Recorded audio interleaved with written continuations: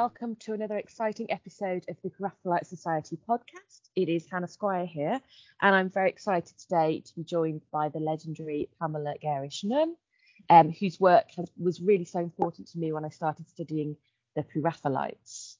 Pamela has been writing about the Pre-Raphaelites, women artists specifically, for decades, and today actually we really wanted to focus our discussion around a particular artist, Eleanor Fortescue-Brickdale, who Pamela did extensive research about and has written an incredible monograph about her work. So hello, Pamela. Hello, Hannah. Thank you so much for all the way from New Zealand. So what time is it there actually, Pamela? It's breakfast time. That's how it feels, breakfast time. Oh, well, thank you so much for joining us early in your day. It's sort of late in the evening here. So yeah, thank you very much. And I actually wanted to start by asking, what drew you to Brickdale as a focus for your sort of current and recent research? Well, of course, I thought you would ask me that question. And so I was racking my brains when preparing for this to try and answer that question for myself. And, I can't think of any particular reason why, after Jan Marsh and I had achieved that exhibition of ours, the Pre-Raphaelite Women Artists exhibition in 1998, I then in particular turned to Brickdale, and the first thing of my own that I did on her was for a conference in 2000 that looked at the works that she had produced at the turn of the century, sort of the end of the 19th, beginning of the 20th, on symbols of time. And so I can only suppose that after all the exciting research and what you might call recuperation that Jan Marsh and I had done for the exhibition, that Brickdale was one of the artists that when I looked at her, I thought, I say, there's something there that really needs to be looked into. There's much more there that I could bring to light. So since then, of course, I have continued to work on her, and she's still an artist who really remains to be fully revealed, I think, to a modern audience. Definitely.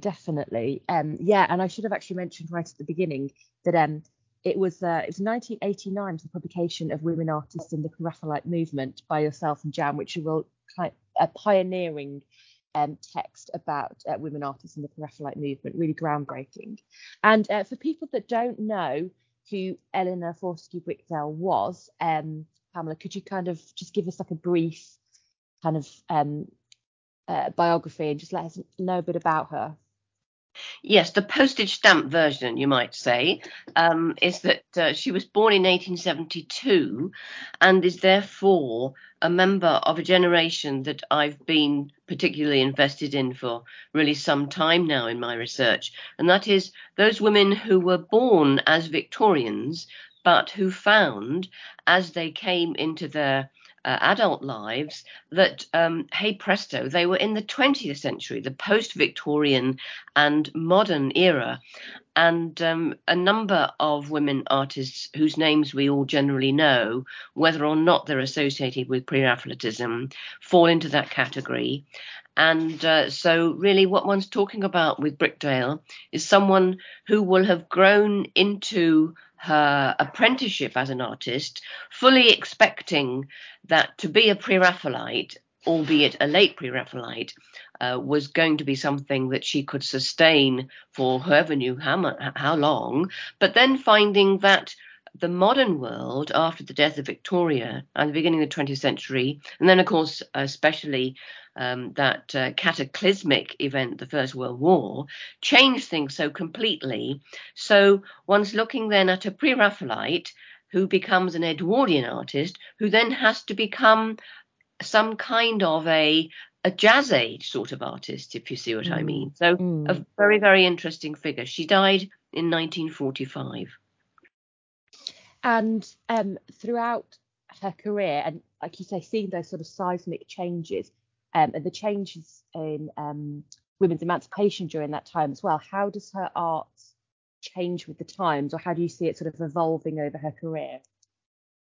Well, of course, that's a question that is always fundamental with women, isn't it? Insofar as even though they might be trying to place themselves in the art world, we know that they are always, as it were, captive by the social world and the politics of the social world. And so one of the reasons why someone like Brickdale, I think, is so interesting is that she clearly was a great enthusiast for Pre-Raphaelitism, and she, of course, is a member of a group of artists that are quite well known still, whom were called Neo-Pre-Raphaelites. It was recognised that they were looking at Pre-Raphaelitism at the end of the 19th century and trying to keep it going, regenerate it, reinvent it, if you like.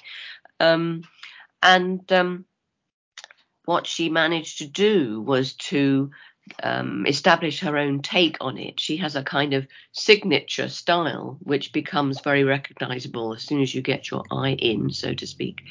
But I think that she kept company with artists who were not inclined to modernize, who themselves were happy to keep going with something that was well established. And as far as I can tell, she had absolutely no interaction with the artists who became known as the modern artists. Specifically, let's say, to take the most obvious example, the Bloomsbury set, someone say like Vanessa Bell. And so I think she was probably very much someone who was inclined to stick to what she had made a success of reasonably early on and carry on with it as long as there was a demand for it. So in fact, you don't see very clear chronologically based stylistic developments or changes in her work. She, I think, rather violates that kind of modernist tradition by which we see advancements in artists' work the longer they go on. I think she tries to keep the same thing going for as long as she finds that it's popular. And so it's not really until the post-war period, about 1920 on, that you can see a distinct change that occurs at a particular point in time. And you mentioned about, as well as being part of that Neo-Raphaelite group, sort of reinventing Raphaelitism, you mentioned her very specific signature style. So could you, I know it's a very hard question, but in a sense, kind of define what makes her art very specifically Brickdale's when you come across it in comparison to maybe other of the Neo-Pre-Raphaelites? Well, I wonder quite what to say to that, because I'm a great believer as an art historian in the power of the eye. Yes. I can always see her signature, and yet I don't know whether I could actually put it into words. Certainly her combination of elements, I think, is what makes her signature, so that it's not so much that she does any one particular thing that no one else does. I think it's the way in which she puts together the components of the Pre-Raphaelite vision or the Pre-Raphaelite aesthetic.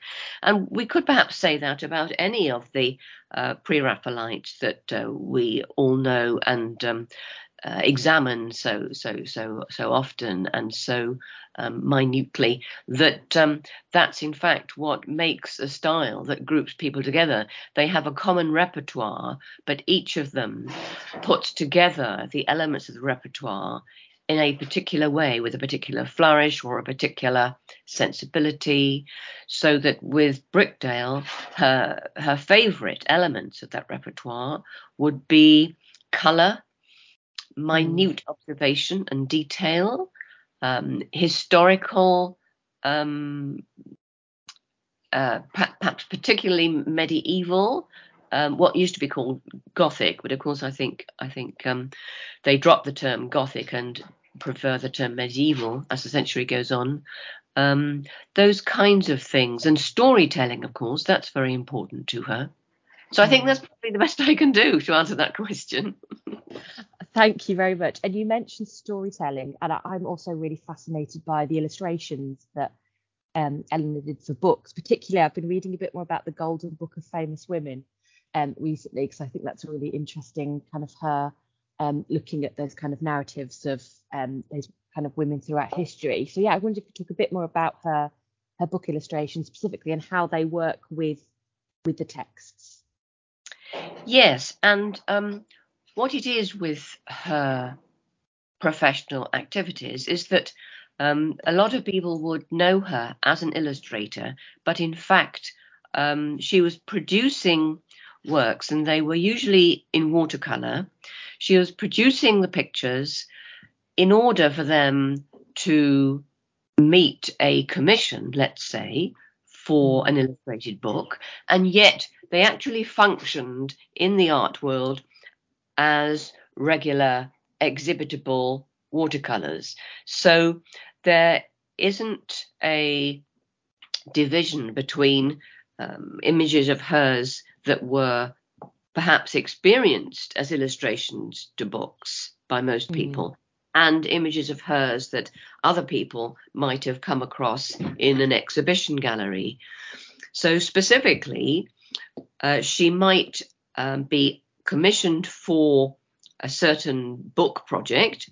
She would produce a number of watercolors, probably substantially more than were going to be in the book. She would exhibit these as one might exhibit any works of art, and you could go along to the exhibition and buy them, and then a certain number from that series or that set would appear in a book that you would then buy in a number of different editions, and therefore with a number of different illustrations in. And although I'm always on the lookout for archival material that will give me more detail about this, that's to say perhaps contracts or letters between her and publishers, I'm getting the impression over the years, as I accumulate more instances of these contracts, that she was generally given a free hand to determine which of the elements in a set text she might choose to illustrate. And so with the Golden Book of Famous Women, we might be able to extrapolate from that book and from the exhibition of those works the choices that she herself made. And that's very interesting, isn't it? Yes. Do you have any particular sort of favourite artworks that she created, Pamela? Well, let me see. I think the ones where she is trying to visualize a more contemporary figure of woman, I like those. But then, of course, that's in a way separate from her Pre-Raphaelitism. I suppose that's why she's interesting to me, although our listeners today will primarily be interested in her as a Pre-Raphaelite, of course.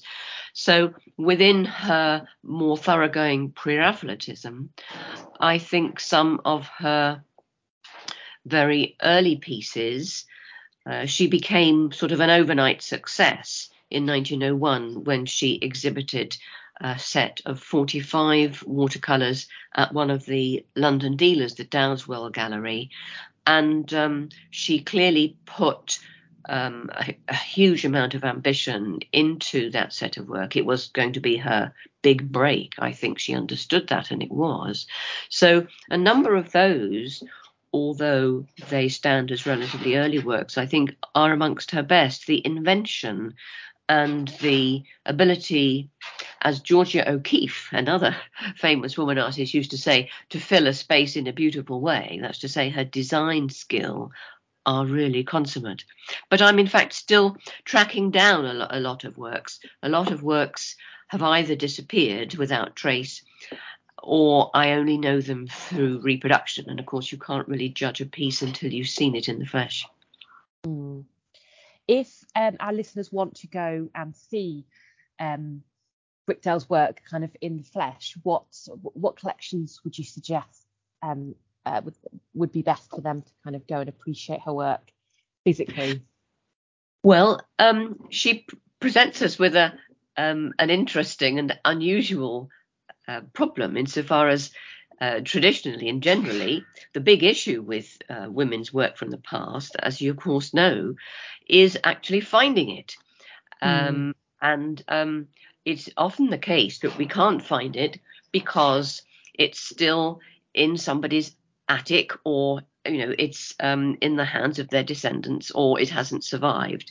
Now, she was so very, very successful in her lifetime that a huge amount of her work is still around, but I have found an extraordinary number of private collectors who have had her work for 3 generations still have it, and that's really rather wonderful. They bought it when it was first made, and they have treasured it ever since, but it does make it a little difficult to access. So in terms of the public visibility of her work, there's let me see, the Walker Gallery in Liverpool would be a good place to go to.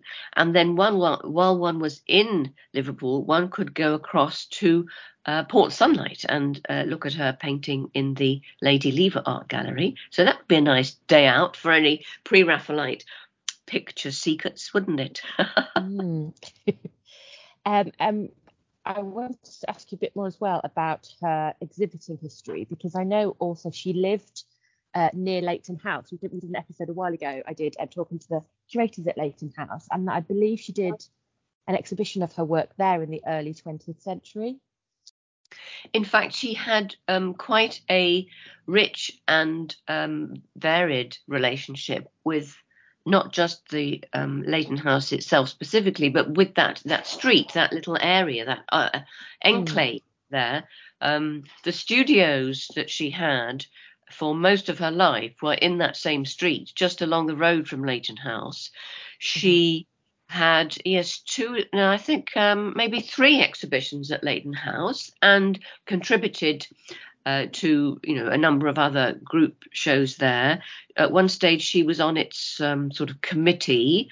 So yes, she was very much part of that particular Kensington community there that Leighton House now, I'm glad to see, is very much taking up as part of its own heritage, isn't it? And they have one painting of hers there, I think, which is on the wall at the moment, one of the 1920s sort of post pre-Raphaelite pieces.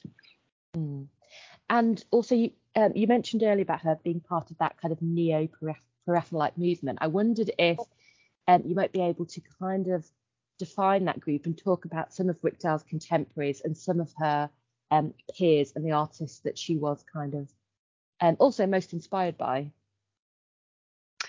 Well, I think in terms of the names that we know now, the most obvious one would be one that I have very mixed feelings about, and that's John Byam Shaw, because of course he was quite well known at the time, became well known before she did. And as we know, those of us who study women artists, there's usually some male figure standing near to the woman who people over the years have grasped and sort of presented as her chief inspiration, her mentor, her teacher, whatever. Now, in fact, in her case, she clearly did have a great affection for and admiration for Byam Shaw, one which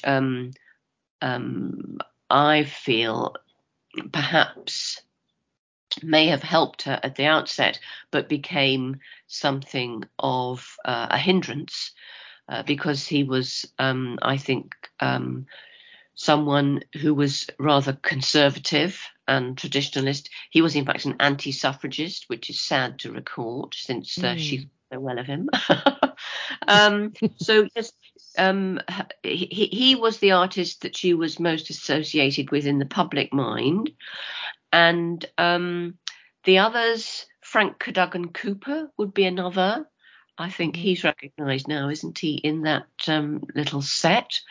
But my regret is, for her, so to speak, is that she didn't have a greater acquaintance of artists who were more adventurous, more cosmopolitan, who would have brought a greater range of possibilities into her reach. I can't think of any other artists whose names are now known that we would associate her with. Perhaps you can remind me, what other Neo-Pre-Raphaelites come to your mind as we speak? Oh, that's a very good question. That is a very good question. Well, I have been. It's actually been just before while I'm just my brain's just thinking a bit more about that. It's been amazing the response we've actually have on our society social media to Brickdale. People really get it's. She's one of the favourites whenever I post. We get incredible feedback from followers and other people alike. So it's just really interesting to see the contemporary as well. Current sort of engagement with her work and how important it is. Definitely, obviously, she said Byam Shaw Cowper. I always think of John William Waterhouse as well as kind of a Neo-Pre-Raphaelite. He's another one that does incredibly well on our social media. So yeah, Waterhouse is somebody else who I think of. Yes, for although me as Neo-Pre-Raphaelites. One of the dangers that always lurks for those of us who are studying pre-Raphaelitism now, so long after the event, is that we look at the evidence and we think, oh, that looks to me like the work of a pre-Raphaelite. And of course, more and more pre-Raphaelitism becomes the favourite thing of a wide and eclectic audience that is full of enthusiasm, but not necessarily strong in historical knowledge, is that the notion of the pre-Raphaelite becomes more and more diffuse and dilute. And so it's worth noting that, let's say, Brickdale and Cooper and Shaw would not have thought that either Gotch or Waterhouse was endeavouring to do the same as them at all. They actually wouldn't have seen the journeys that those two artists were making as being on the same path as their own.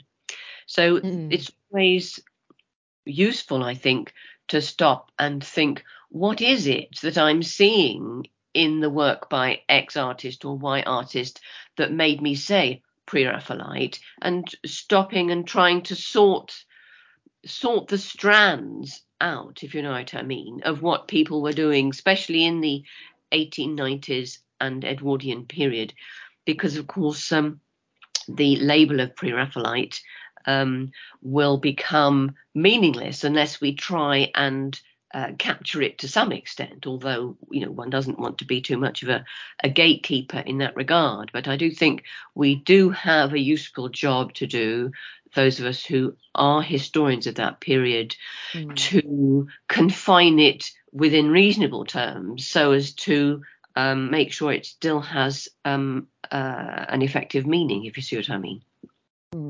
Yeah, and you've reminded me, I've often had kind of really interesting conversations with Sarah Hardy, who's the curator and director of the Evelyn de Morgan Foundation, about Evelyn as well, and where she kind of potentially both fits into the Pre-Raphaelite narrative, but also is very separate from. So exactly, and actually I've found, just to go back to social media again, I found that it's really interesting, how you define Pre-Raphaelitism, and some of the artists or artworks I've posted very much seem like they could be or they couldn't, and it's sort of how we kind of broaden both the idea of it without kind of losing the meaning of Pre-Raphaelitism, muddy the waters too much. So it is a really kind of interesting, and I'm so glad you brought that up, because I often find that that's a difficult one to quantify, particularly when you come to second and third generations and seeing how there might be some influence there, but they have,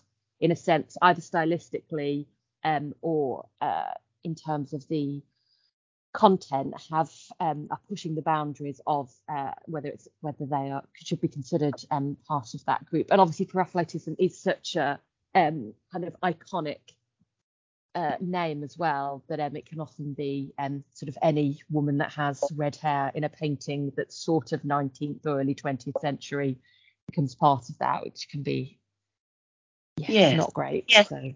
And one of the other ways I think in which we can help ourselves in this regard is to think that the power of Pre-Raphaelitism was such that by the end of the century, many artists were borrowing from it, were perhaps even unconsciously affected by it and enriched by it. And so the only way in which we can, as it were, claim Pre-Raphaelitism's influence and importance is not to slap the label on every painter or every artist who was affected by it, but in a more subtle way to claim that its influence shows how important a movement it had been right from the middle of the century, and that if you can see its traces, then that's actually a much more nuanced way of proving the power of it and the importance of it and significance of it in the shaping of Victorian and Edwardian art.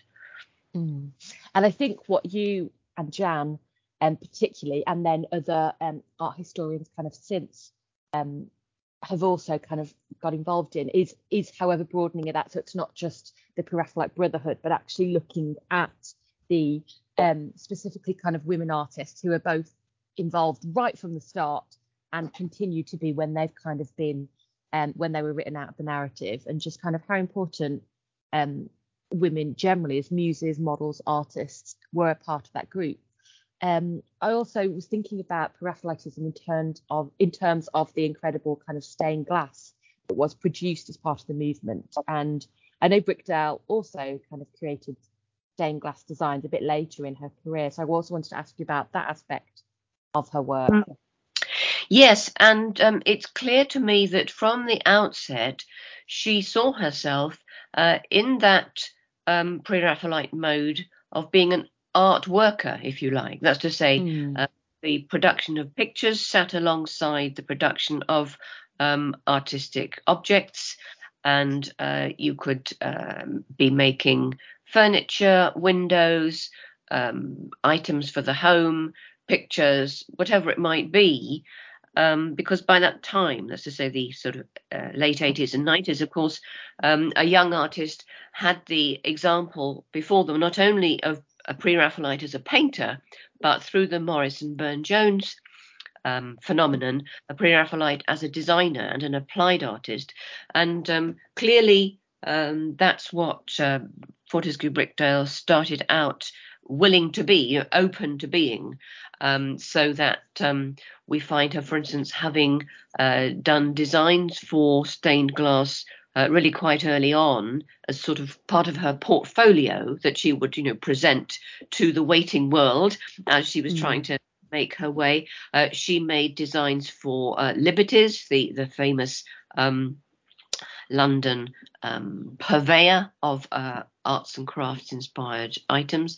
And yes, the relationship that she had with Burleson and Grills, one of the most busy and reliable and distinguished Victorian Edwardian glass people, is a very, very long one. And I was really touched when I found an account of her funeral in 1945 that recorded that the current head of the Grills family attended. I thought that was really a very touching testament to that lifelong relationship of hers that, yes, I think was as important to her as painting in the long run, although she was never trained to make stained glass, to work with glass, not like, say, Mary Lowndes, the other, perhaps the most distinguished of the female glass makers that we know. But no, she was clearly very invested in the medium, and her designs were made over a long period of time. And if you don't mind me asking, feel free if you don't want to answer, but your research into Brickdale at the moment, what kind of avenues is that taking?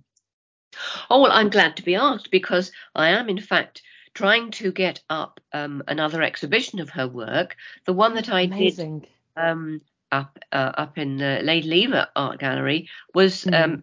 incredibly over a decade ago. I think most of us, since the lockdown period, we can't tell how long ago anything was, can we? But I was shocked to find it was over a decade ago. So it seems to be timely that we should have another exhibition of her work that simply celebrates how beautiful her pictures are.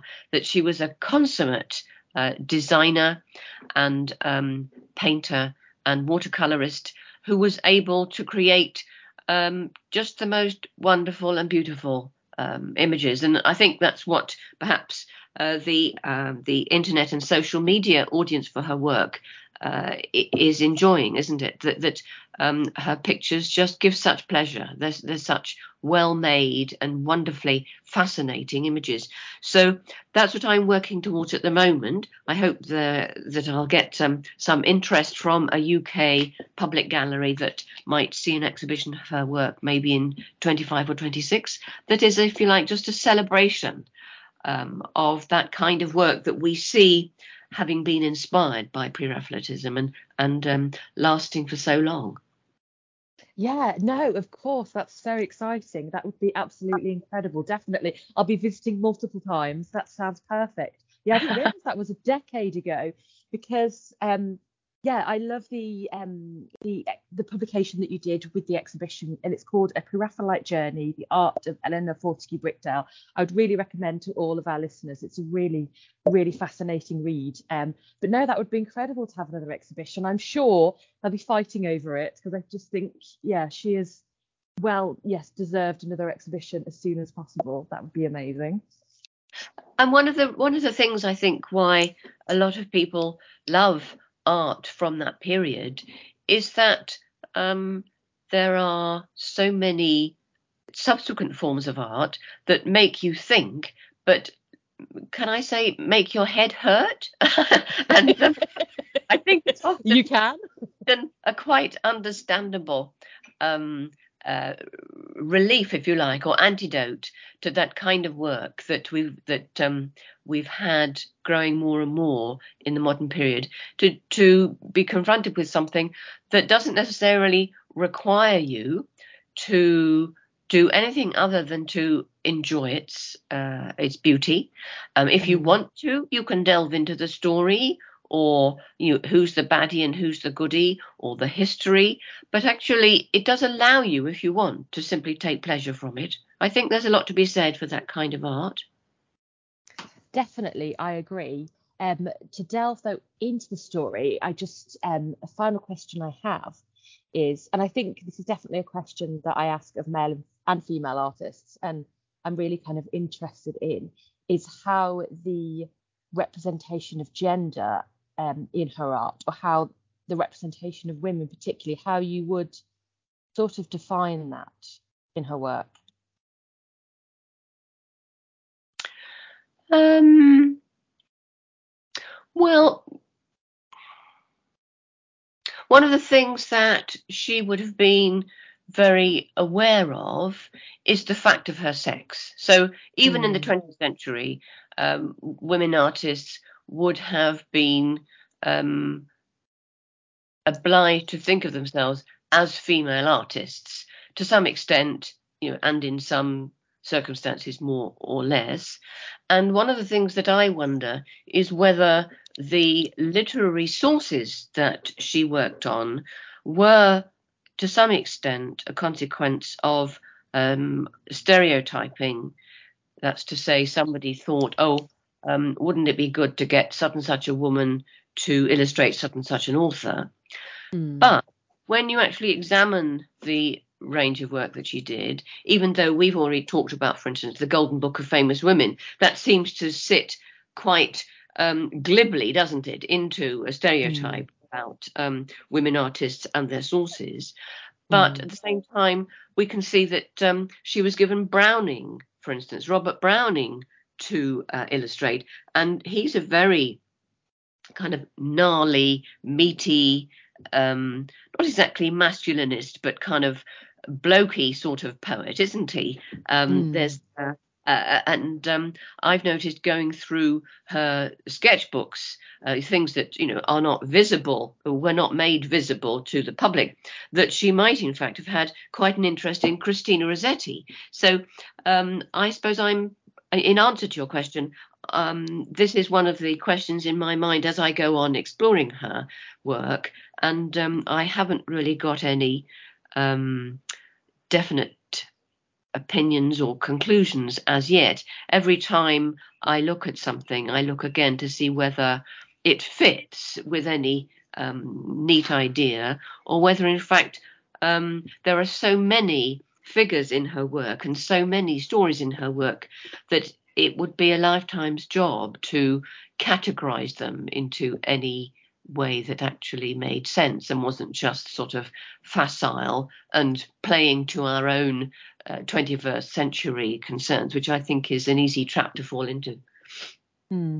Yes, no, definitely. I was just thinking in terms of when we were talking earlier about kind of looking at defining Pre-Raphaelitism, about I think sometimes there's a criticism of Pre-Raphaelite art that it's Victorian, but the inspiration is medieval, without then kind of acknowledging that it was looking at contemporary social issues as well in Victorian society, and part of that is around kind of gender, but in the guise of an earlier medieval sort of setting in some way. So I was just kind of thinking about those temporary social issues that she might have been sort of working with. But definitely.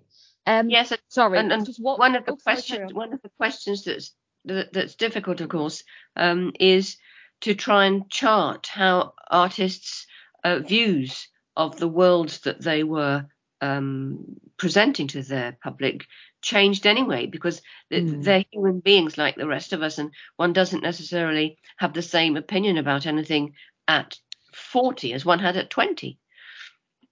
Oh yes, definitely. I was looking back at some of my teenage diaries the other day and was like, oh my goodness, you really do. Great thing to do. Evolve. Oh no, it was mortifying.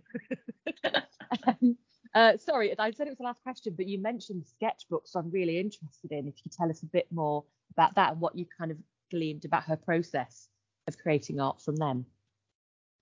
Well, one of the questions I often get asked is why hasn't anybody written a big book about her life and work? And of course, I would have written that book had it been possible. But there's a peculiar circumstance surrounding the primary materials of Brickdale, which means that the kinds of things that you would want, like diaries, letters, sketchbooks, have become impossible to find, and I think they may never be found.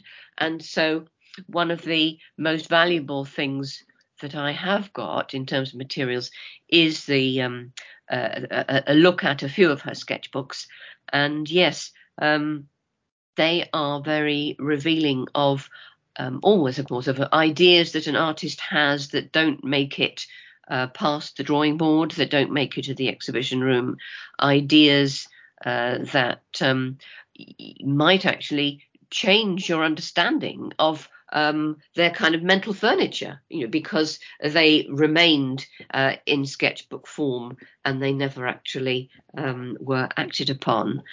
There's, for instance, an entire set of sketches I've noticed for a project that I just cannot find in her actual sort of career production. So that must have been something speculative, or maybe the commission fell through. Similarly, I was just reading a letter the other day, a series of letters between her and a publisher. She says, oh yes, I'd like to do this work, that's a great project. She produces the work. Then at the end of the year, the publisher says, oh sorry, we don't think the market for that has held up, we won't be doing it.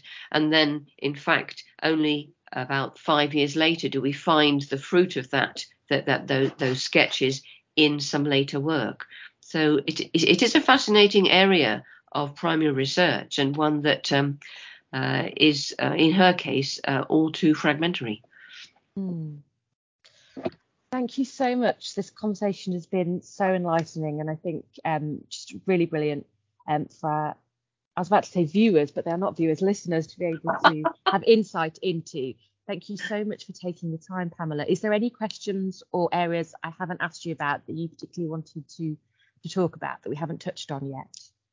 Oh, no, thank you very much for hosting me and giving me this opportunity to talk about one of my favourite subjects. I mean, I think it's great that you're doing these podcasts, Hannah, and not only delving into already known areas about pre-Raphaelitism, but broadening the topic out into different highways and byways. So thank you very much for the opportunity. Oh, no, thank you. It's been just so wonderful to talk to you. And I think my undergraduate art historian self would not have ever thought that I'd be kind of having a conversation with you. So thank you so much to Pamela Gerishnan, who is a writer, art historian and legendary curator, particularly in the Pre-Raphaelite sphere, but generally around really championing and researching women artists and from the 1980s. And I can't believe you've been working on Brickdale since 2000. That's incredible. That's a great commitment to Brickdale's work, and really kind of shows the enthusiasm and kind of insight into her as an artist. And I look forward to this exhibition. Tell us immediately and I'll put it all over social media, and I'm sure our listeners will be incredibly excited to come along. So thank you so much for this, Pamela. You're welcome anytime on the podcast. Any other artists you want to talk about or anything, that would be great. Thank you. Thank you and goodbye. Thank you. Goodbye.